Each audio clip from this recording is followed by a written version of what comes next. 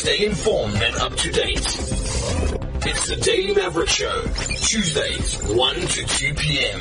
on CliffCentral.com. Good afternoon. You're tuned into the Daily Maverick Show on Cliff Central. My name is Kingsley Kipuri. I'll be your host for the next hour.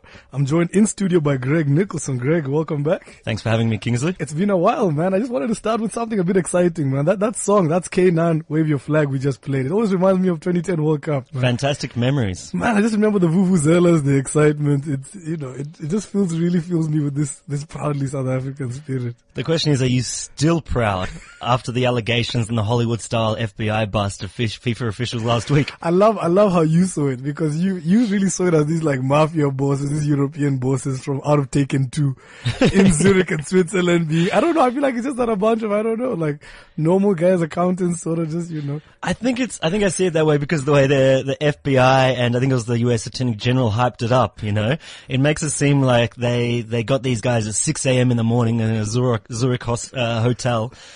And, the way I see it is I imagine them smoking cigars, still up all night, throwing money at strippers or something like that, It did kind of feel like that. I'm trying to find the quote you tweeted, but the Attorney General had this great press conference you were talking about, and it was just completely epic, man. There were just like all these puns about red cards and putting what did they say? Something like pulling the red card on corruption. All of the language they used around the arrests and indictments were football metaphors. It was like, I think some of the US authorities have gotten so Hollywoodized, I guess, that everything they do is almost like made for movies, It's just they're living real life scripts as they act. But it was dramatic. Absolutely, man. For everybody tuning in, as you've guessed, we'll be spending the first half hour of our show talking about all the corruption and bribery allegations at FIFA.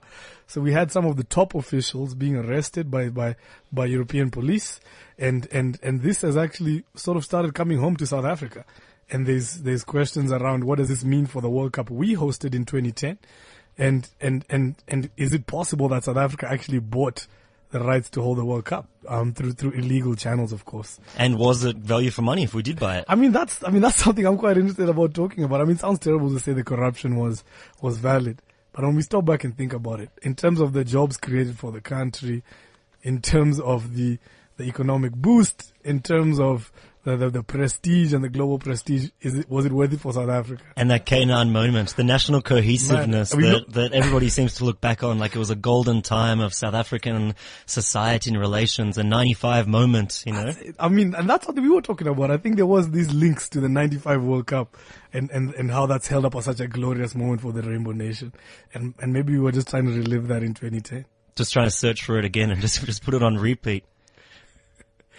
We'll be talking shortly to Antoinette Mueller from the Daily Maverick, who's been writing extensively on this. I'm just trying to see if we can get her on our Skype line. Antoinette, are you here? I'm here. Fantastic. Antoinette, thanks for coming on the show. Thanks for having me. Fantastic. Okay, I'm just getting the volume right. Now, Antoinette, you've been writing a lot about this, and to be honest, I've been getting lost amongst the details. Could you just give us an update on where we are with the FBI arrests and indictments and what's going on? Well, I've actually also, I've just been out for a while and I just came back home and I've just seen that there's actually a letter that has now surfaced, from 2008. Yeah. Written by the South African, SAFA president at the time, addressed to Jerome Falk, actually authorizing the $10 million payment to be paid from the fund of the local organizing committee to the Diaspora Legacy Program, as they call it. So, in technical terms, South Africa have actually admitted that there was $10 million that went from the local organizing committee to somewhere where it wouldn't be or where it shouldn't have been. And these accounts, of course, are allegedly controlled by Jack Warner, who's a very dubious man and has been for quite some time, and good friends with Chuck Blazer, who's otherwise known as, he's sort of a comedy former soccer dad, and again, everything sounds very Hollywood. So, to be honest, at the moment, having just come in and seen this data, I'm also a bit lost. But in basic terms, a bunch of people were arrested. The US Attorney General and the US Justice Department have a charge sheet that's about 196 or 164 pages long. And it's all just allegations at the moment. They haven't gone to court. None of these allegations have been proven in the court of law, and it's now the legal process that has to start.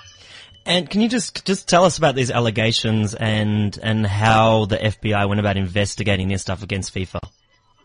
Well, as everyone know, for a long time the FBI has been investigating them. The investigation spans about 3 years, if I'm not mistaken. And it goes into corruption that's spread for about 2 decades. And the big turning point came when Chuck Blazer, who is the man who has 2 Trump Tower apartments, one exclusively for his cats.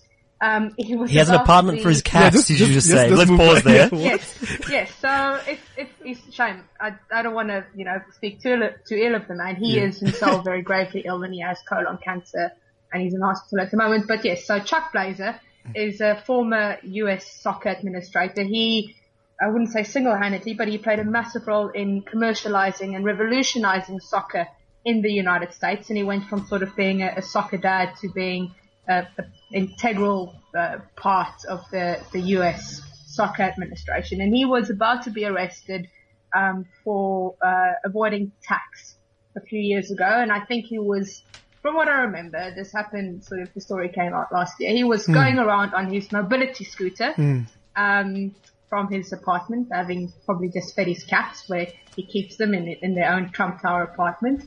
And he faced massive jail time, and he entered into a plea bargain with the FBI saying, okay, I'm going to go to jail, I'm screwed. Okay. But in an attempt to help you with your investigation, I'll assist you and I'll go a bit further. And through the FBI's investigation, he allegedly wore a wire during the 2012 London Olympics, recording some conversations with FIFA officials, and that all formed part of their investigation. So this has been going on for 3 years, and the timing of the arrest was just really just quite convenient. And like Greg said earlier, it does, I have pictures in my brain of not quite as vivid as his, or as bad as his. I sort of saw people wearing Thomas the Tank Engine pajamas and being all, chucked out of bed, having cuddled their, snuggle bunny they've had since they were 7 years old or whatever, being chucked out of their hotel beds in a very posh hotel in Zurich. It was just convenient because everyone was there at the time. So having all these officials that the FBI wanted to talk to and the Swiss authorities wanted to talk to all together in the same place at the same time, it was just a convenient time to carry out these arrests. Okay, Antoinette, thanks so much for that update. We'll be calling you back in just a second. We're having some trouble with the Skype line. Okay. Greg, there's something that you wanted to mention is why is the FBI involved with this at all? That's something that I was confused about. I'm just like, sure, I thought the FBI is focused on a lot bigger fish, and what are they doing in football? No, I don't know if they're focused on a lot bigger fish. These are quite big fish, but I think the thing is, the jurisdiction of the FBI is a lot of what some people are sort of questioning, considering that these arrests took place in Zurich with mostly international representatives from FIFA. But what happened was these FIFA officials who have been indicted were transferring these funds, which are allegedly bribes, through the United States banks.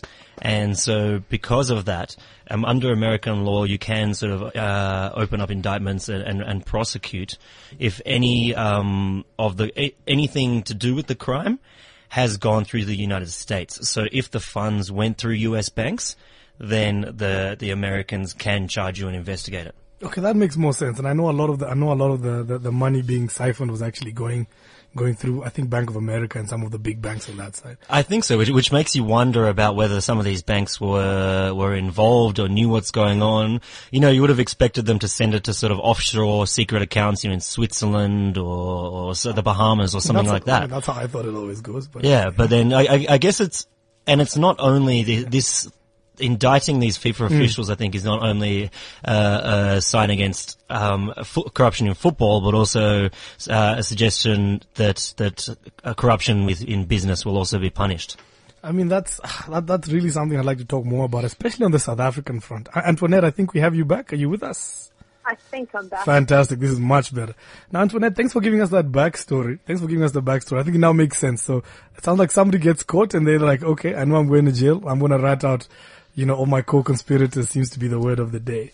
Now, could you give us sort of the link with where South Africa comes in? And you mentioned this a bit before, and the figure $10 million came up a few times. So how does the allegations from the U.S. Justice Department at FIFA, how does that now come into play with the 2010 World Cup here in South Africa?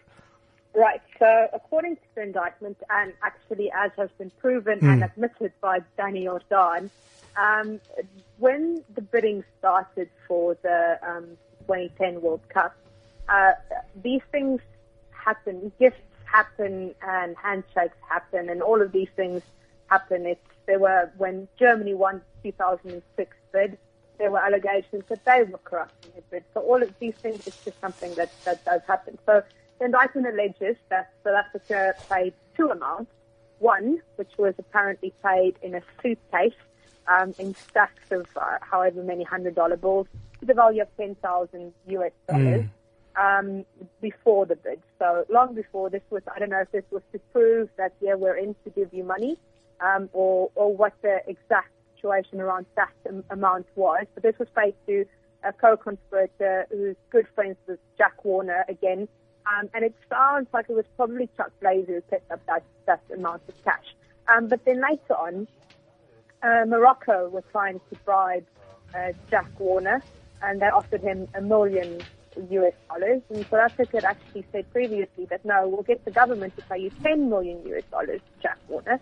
And they didn't actually end up doing that, the government themselves, but they took the money that was meant to go to the local organizing committee and paying for, things that go with hosting a football World Cup, and they diverted it. So basics of money laundering, there's a fund that's there to go to something. If I actually know, take some of that money and spend it somewhere else that's completely legitimate, that will still show that it's a clean audit, and just send it to someone who has control over those accounts. And in this case, it was Jack Warner. So if anybody, and I think Honourable Minister Fikile Mbalula did mention last week that that they got a clean audit, and that's absolutely correct, because in the way that it was done, every auditor who looks at it will give whoever's involved a clean audit, because it was done so cleverly. But the best part of this is that South Africa, in their genius of corruption, if you want to call it that, still alleged, they actually just shanked FIFA, and they just used FIFA's own money to pay this bribe, as it's being called. So, and it seems that you definitely believe that this bribe was paid, because you've seen Fikile Mbalula and Danny Jordan have both denied that there was any sort of bribing or corruption involved. But do you give their defences any weight at all? It depends what their definition of bribe is, I suppose, because the evidence is here. I'm looking at the letter that was sent to Mr. Falk in 2008, and it says take $10 million US and pay it from the local organizing committee, and pay it to this for a legacy program run by Jack Warner. So there is no denying that money exchanged hands between the two parties. On what basis that happened is, I guess, what the FBI and what court proceedings will have to establish, because we don't know. But, this is how things work, not just in football, but also in business. You have to hustle. And if South Africa felt that this was their best way of hustling, then that's what they did. A nation of hustlers, huh? But it seems quite interesting that I think this $10 million, which is now clear that $10 million did change hands at South Africa's request. But I wonder, because I've seen this letter as well, and it just seems odd that if South African football, if we're going to donate $10 million, to this fund, why would we request it to go through FIFA? It seems so strange that we couldn't, if it was a legitimate payment, why couldn't we just pay it ourselves? So it does look like something, they're clearly trying to hide something. Well, yeah, trying to hide something, and like I said, trying to shank FIFA, because this wasn't SAFA's money to begin with, it was FIFA's money. So they thought, well, hang on a minute, we're not going to take any of our money that we've earned and pay it over. We're just going to take the money that belongs to FIFA anyway and give it to someone else. So that is, I suppose, a legitimate way of doing it. So it looks clean, but like I said, there's always that dubious money dealing, why are you just randomly paying yourself to someone that's not involved in organising a World Cup? And why aren't you, if there is a legacy fund that you want funds distributed to, why are you not doing that after the World Cup once you've set up that legacy fund? What do you think the chances of a South African being indicted for this payment is? Is there any sort of chance? Well, that's a difficult question. I've sort of spent the last, since the story broke, trying to think about, is it possible, and, like how clean are they, and so on. Part of me, it depends on what Jack Warner said. So when this news broke, Jack Warner actually first vehemently denied his involvement once again, and then he handed himself over to the police in Trinidad, and then he said he was exhausted, and he went to a political rally, and he was dancing, he was actually fine. Which is incredible, huh? Yeah. that like the next day. Yeah, it doesn't sound real. None of this sounds real, and that's the most bizarre thing. I suppose it entirely depends on whether he thinks like he's on Broadway and enters a plea deal and then, directly implicates South African officials, or whether he just keeps quiet and just says, you're right, I'll wait for, legal proceedings to take their course and either get found out or not. I mean, it sounds like a lot of it really hinges on, how much he's willing to say to save himself jail time. It sounds like it. It's what? Sorry. I'm sorry, I'm just saying it depends on, it sounds like a lot of it just really rests on Jack Warner and how much he's willing to spill the beans to save himself jail time. Yeah, I mean, it's something that's carried on for so long, and I think that in some people's minds it was just normalized for so long, that now that it's all come out, it's a bit like, well, maybe we've convinced ourselves in the back of our minds that what we were doing was completely cool, but it's actually not, Yeah, it really is surreal. It really is surreal. I think my question is, we've been hearing about corruption at FIFA, maybe not at this level, but we've been hearing about it for some time. So it's, I don't think it's the biggest surprise that there's been dodgy dealings at FIFA.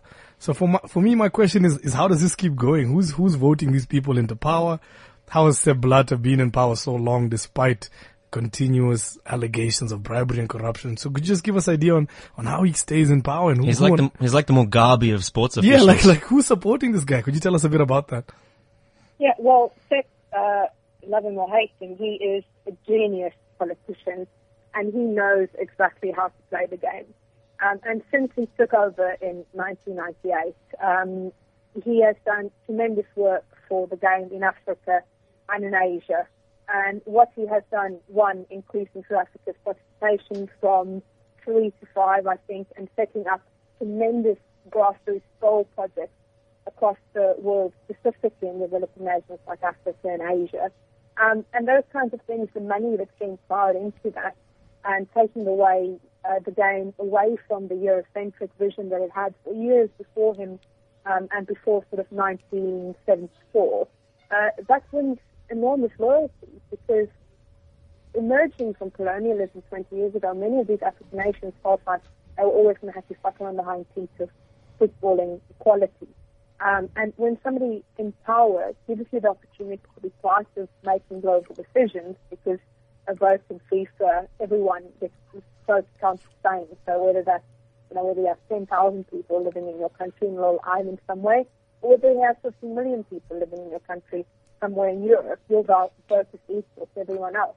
And for everyone voting for Sepp, specifically from the African and Asian bloc, expect with the devil you know and the devil you don't. So there might be some fear that if Sepp gets voted out, it will go back to the way it was before, where Europe had the lion's share of profits, the lion's share of participation spots at the World Cup, and this grassroots funding that we don't know whether it's always going to the right places, but there might be some fear that these projects might disappear if the support for Blatter stops. And whoever takes over from Blatter is not going to be able to do that without his endorsement.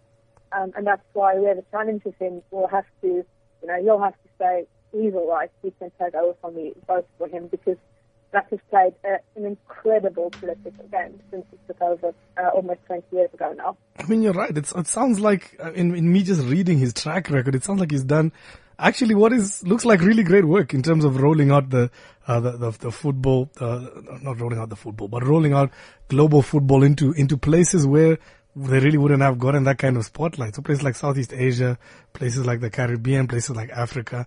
So I think my question, Antoinette, is it worth it? Is it worth it to have somebody that we know is corrupt, but at the same time is really expanding the game to everyone, make sure everyone can enjoy it, make just from a purely utility perspective, we're all enjoying the game. I'm sure some communities and countries that were not seeing any profits are getting some. So, I mean, would you say it's worth it? Is it worth it? Yeah. No, but it's also not worth having someone take over who's going to marginalize other countries, you know. So FIFA needs to be reformed. Of course it does. It's, like you said earlier, it's been corrupt for however long, and it's been okay for it to be corrupt for far too long. But reforming it needs to happen holistically and across the board. Yeah. And it can't happen with a Eurocentric vision of saying, Europe is fine. Europe is okay, we're not corrupt. Yes, they are. There's immense corruption in Italian football and, you know, everywhere else in Europe. There's horrible racism happening across various, institutions, associations across Europe, and UEFA aren't doing anything about it. So it's not worth having someone who's corrupt in charge, but it's just there's no other real leader that stepped forward and said, you know what, I can do this, and I have Africa and Asia and all the other developing nations' interests at heart. I mean, I hear you. It's quite disturbing to see this corruption trend also in the leagues and in different sports. But anyway, it's something we'll continue to watch. Antoinette, that's unfortunately all the time we have. Thanks for coming on, and please keep up the great work in writing and reporting on this. No problem. Thank you for having me. Fantastic. Thank you. Now, Greg, something we were talking about a bit earlier is I'm not sure how to feel as a fan, to be honest, because I enjoyed the World Cup personally. I enjoyed it, and then this stuff came out, and I remember at the start there was all these stories about how FIFA basically got special laws that were but were pretty much unconstitutional in South Africa in how they were running the World Cup. And now the stories of corruption come out, and we may or may not have paid $10 million illegally. So I don't know how to feel. Should I feel robbed? I mean, it doesn't really feel like it's my money that went through. I suppose in the long of it, it may be through my, maybe a DSTV payment or something. But on the other hand, I just really enjoy the World Cup, and I really like football. So I don't know. Should I be pissed off? I don't know. Well, it's not my place to, I guess, tell you if you should be pissed off or not. But I think it's interesting when you look at it because, so if we look at the most recent World Cup in Brazil, there's the well-known example where they forced the Brazilian government to change its laws to allow beer to be sold in the stadiums. I think it was Budweiser, of course. Yeah. Which was against the law at that time because I think they'd been trying to stop it. And there were specific reasons why that was not. Yeah, to rule out violence at football matches. Yeah. And they actually got them to change the law and create this sort of beer law. Yeah.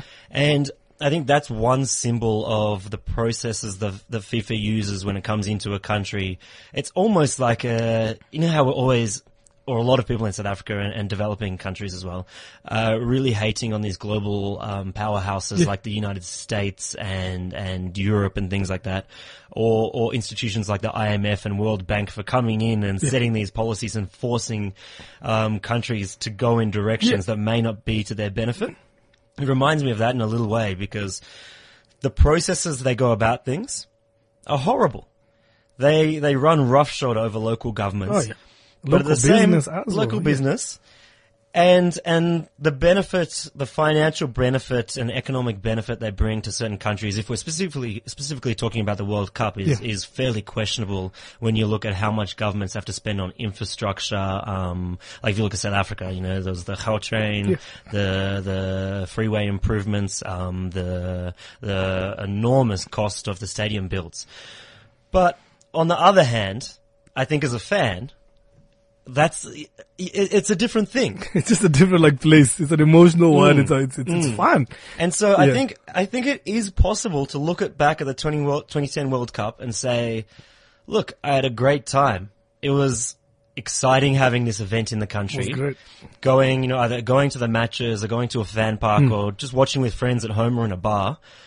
And all of those little things, like people wearing their jerseys, was it on a Friday or whatever? Yeah, it was Bafana Friday, I think. Yeah. And little things like that, and that sort of excitement and buzz around the country, and showing the world that South Africa can put on a world-class event. Yeah.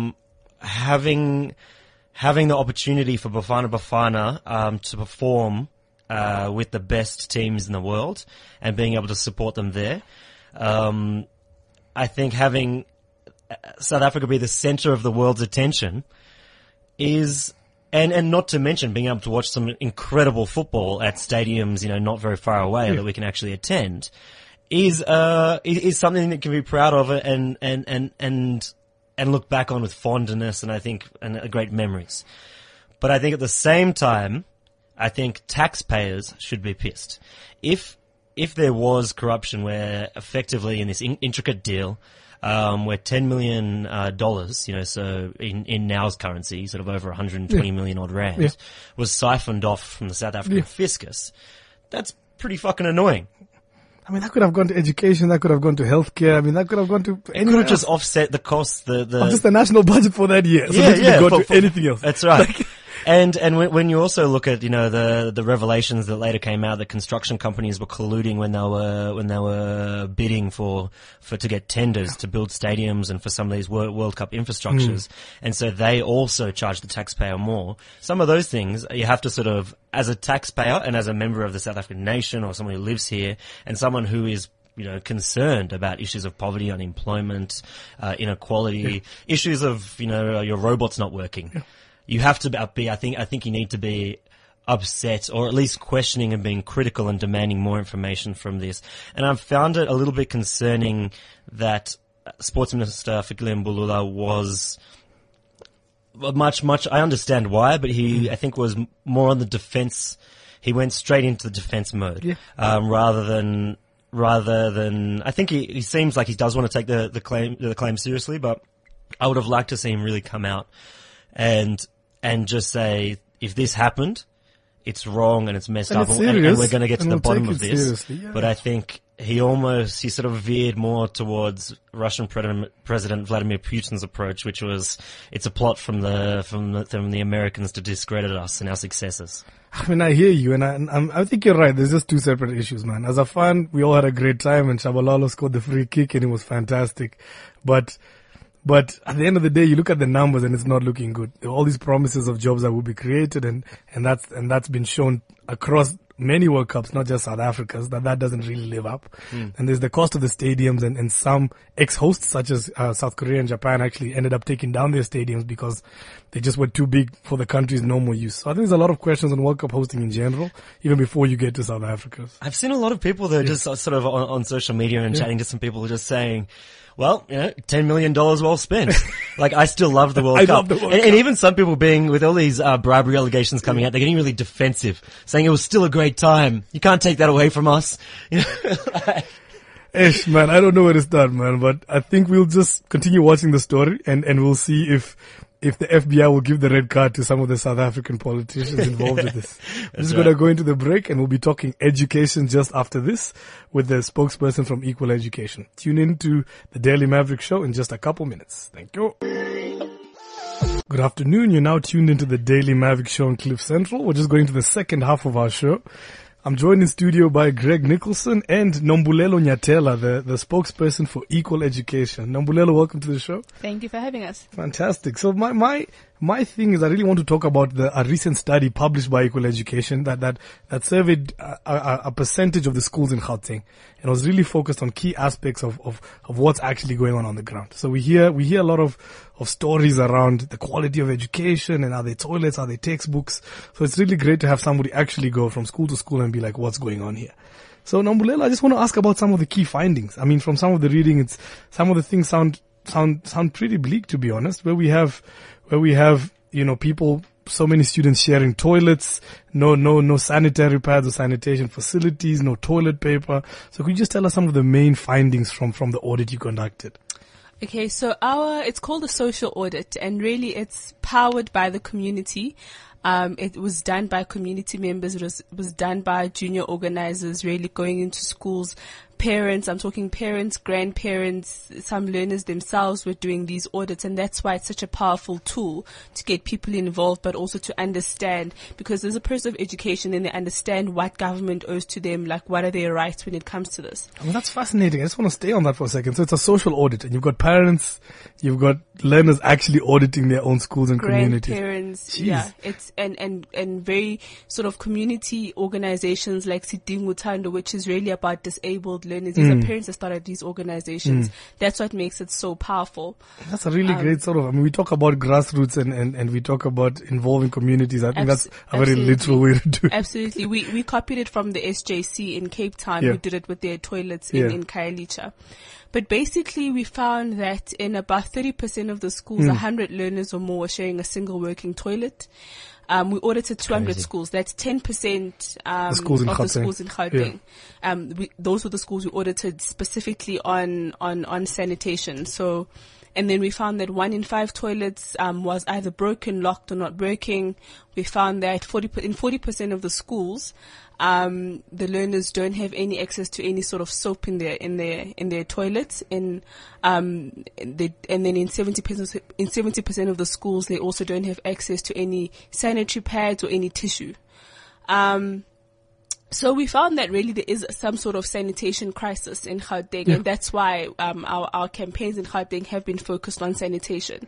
But we looked at other indicators as well. So in 75 of the schools, the principals were allowing us to go into their classrooms and to look at what the state was, and we found that in half of the schools, 50 learners or more are sharing a classroom. These are classrooms that are built for about 30 learners or so. So they grossly overcrowded. We found that, in most of the classrooms, they either have a hole in the ceiling or a hole in the floor.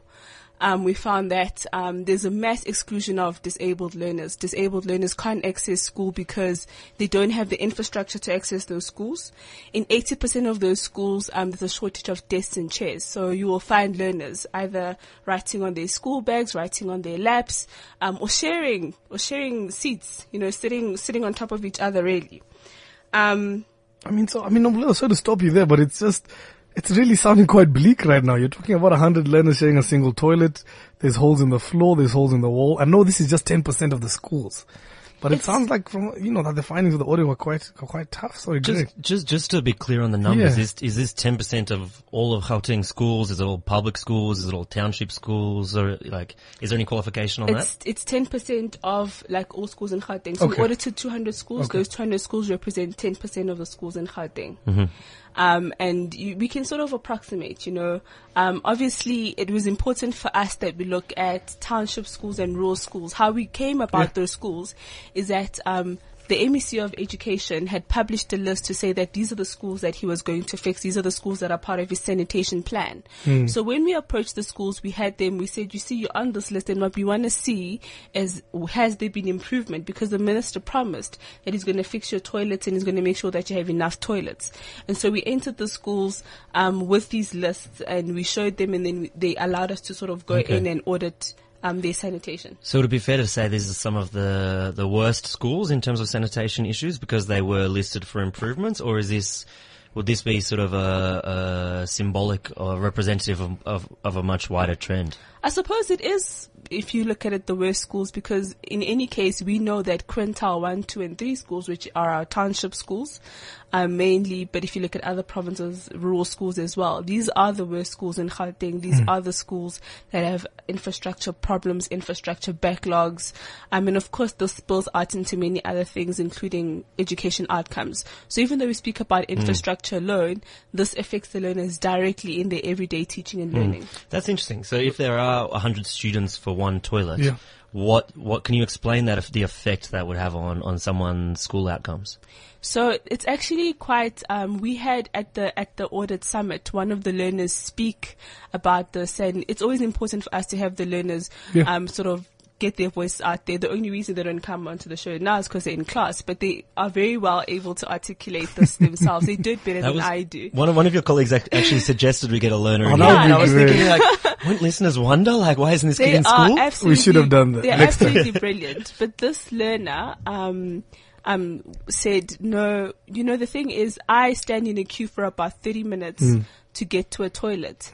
How this affects me is that sometimes I'm missing out on class because it spills over. Even if I'm waiting at break time, it spills over into class time, and I have to choose between sitting in class and just like relieving myself. And there's learners who will tell you in their testimonials that, if I'm on my period, I don't go to school because, it's just such an inconvenience. So girls miss out on quite a significant, school time. But this is around the country, not just in Gauteng. This is a general problem. In terms of a time frame, that's like at least a few days a month, right? Yeah, that is a few days a month, and in a year, it's a lot. Really in their school life, it's quite a lot. But this speaks to their dignity as well. So these learners who've been, for example, one of the exercises we did in Cape Town was take some of the learners to an affluent school closer to Table Mountain. Very nice school.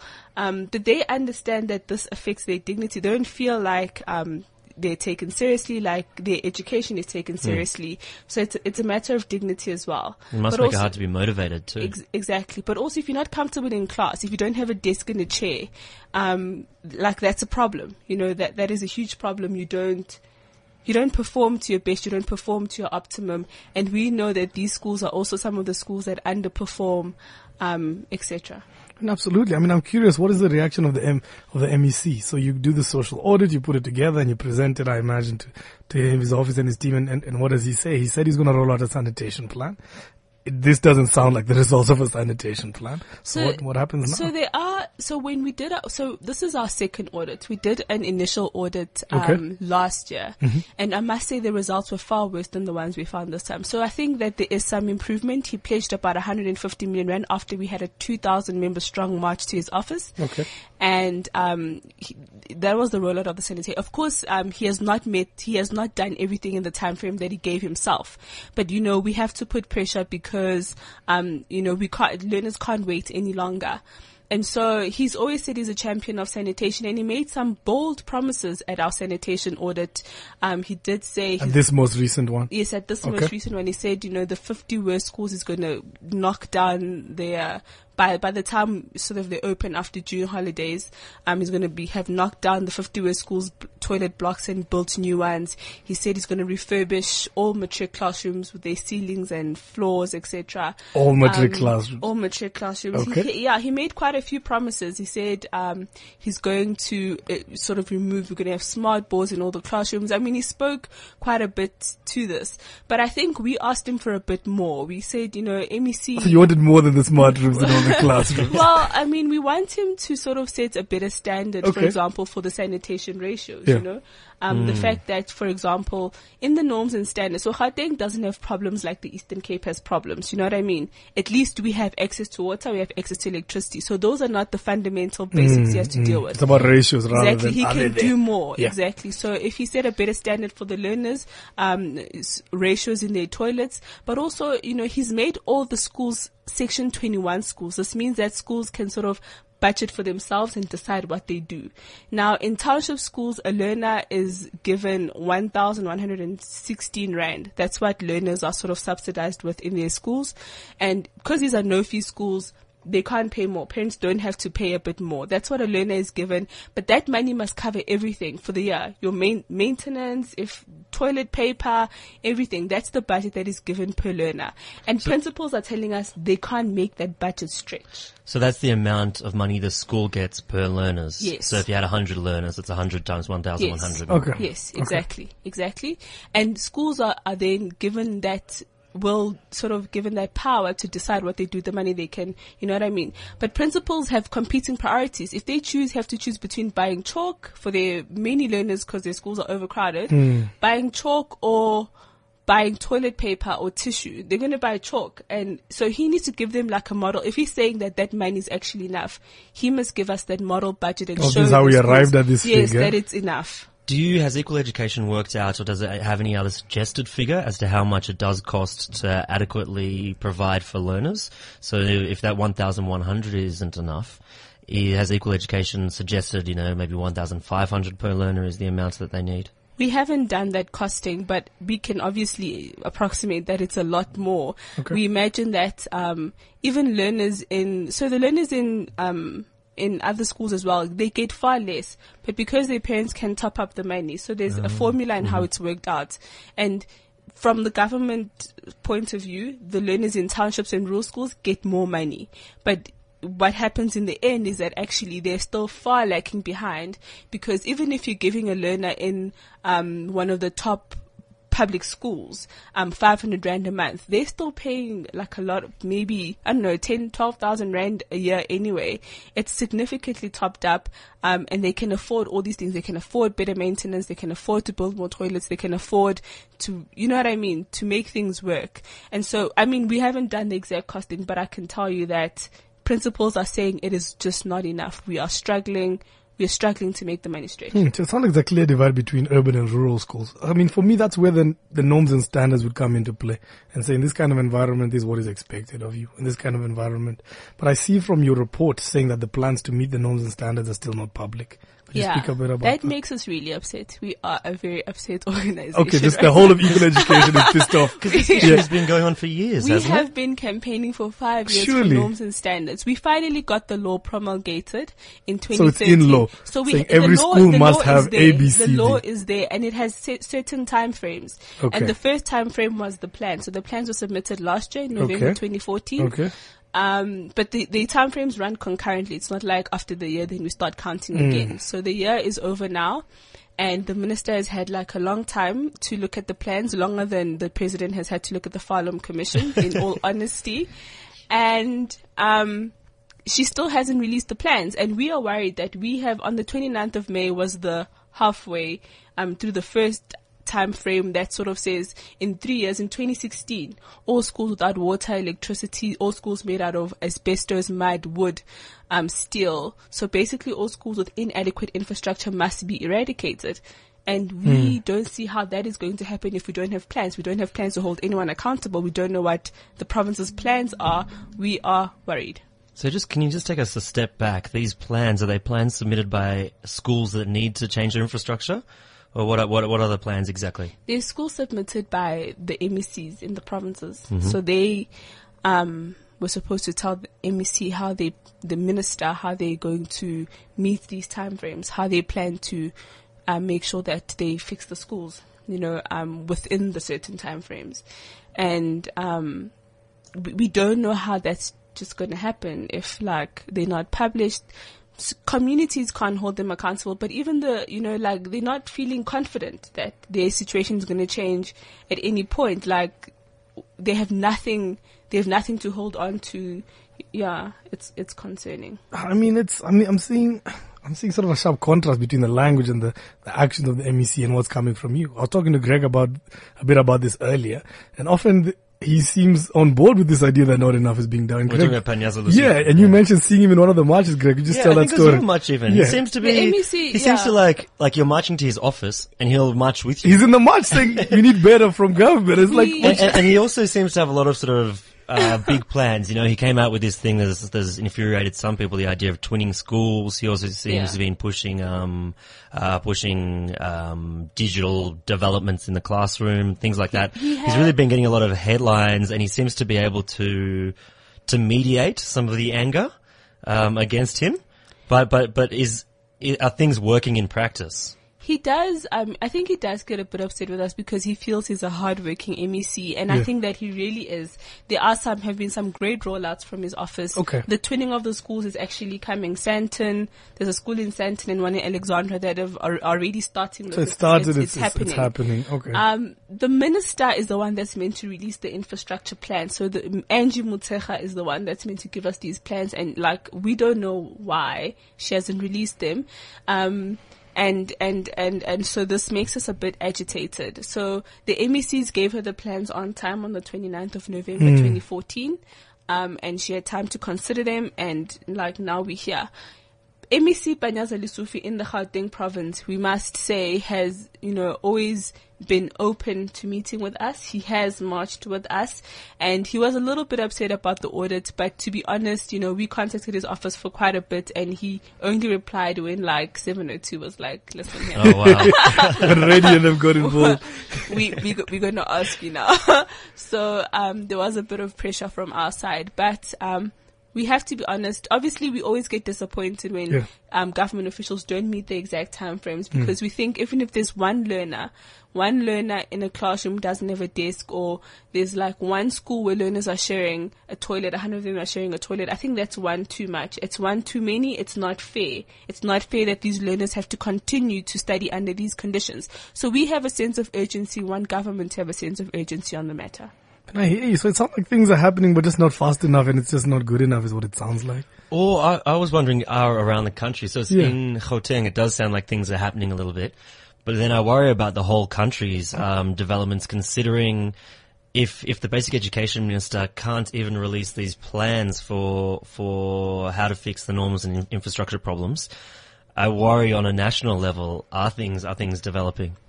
We have seen some really, really bad schools in the country. We have seen in the Eastern Cape some schools that are on a mountain, and it's just like a shack, and these learners study in these conditions, and there's no toilet, and there's no fence, and they walk far, and they are small little children, and the teacher wears like an overall because she gets dirty, and she would rather wear that in the classroom. So this speaks to also the working conditions of the teachers, and speaks to the learners and how they study. We've seen some really bad conditions, and so every time there's a delay, and every time like things are not happening, that is every minute these learners, when it's raining, can't go to school because the shack leaks. When it's too hot, they have to sit outside because it's just too much. They are overcrowded. They don't have desks. They don't have chairs. It's like they don't feel like their education is being taken seriously. They take the time out to go to school. They are committed to education, and government needs to commit to making sure that their education is a quality education and equal to everyone else's in South Africa.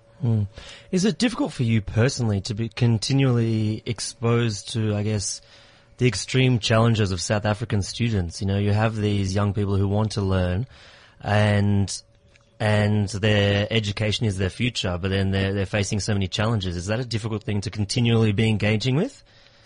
I mean, I think it's obviously, it's not easy to watch, but I imagine that we are just watching. South Africans are just watching. When we watch ENCA, we're just seeing footage, but these learners that sit in those classrooms have it far harder than we do. But every day still wake up and go to classroom. And so every time our learners and our members of Equal Education are marching, we know that it's really from the bottom of their hearts, and it's with everything they have. And they know, some of them know that they may never, they may leave school and never see the changes, but they know that it has to be like a generational struggle, that they have to do something about it. I mean, thank you for keeping up the good fight. And I'm just curious what happens next. So you've done the social audits, the results have come out. We're still having delays from the Minister's Office and the MEC. What's sort of the next thing that Equal Education is looking towards? Well, we keep at it. Eastern Cape marched on Friday, demanding the plans again, and we have some sort of promise that they will be released. Okay. And we will monitor, like we always do, and keep at it, hold government accountable, and our learners are always on the ball. Okay. They're always meeting and trying to do things better. And we have a number of campaigns running on Scholar Transport. So we are really on the ground and trying to make things better in the education system. Okay, and how can people get a hold of you to either be part of the march or support your work? I mean, how can the rest of us get involved? So you can contact us you can tweet at us at equal_education. Yep. Or you can Facebook us at Equal Education, or you can email us on info@equaleducation.org.za. Okay, fantastic. Nombulelo, thank you so much for coming on the show, and please keep up the great work. Thank you for having us. And of course, a big thank you to my partner in crime, Greg Nicholson. A big thank you. Good to be here again. Fantastic. Please make sure to download the podcast and share it with all your friends. This is the Daily Maverick Show on Cliff Central. We will see you next week. Stay informed and up to date. It's the Daily Maverick Show, Tuesdays, 1 to 2 p.m. on CliffCentral.com.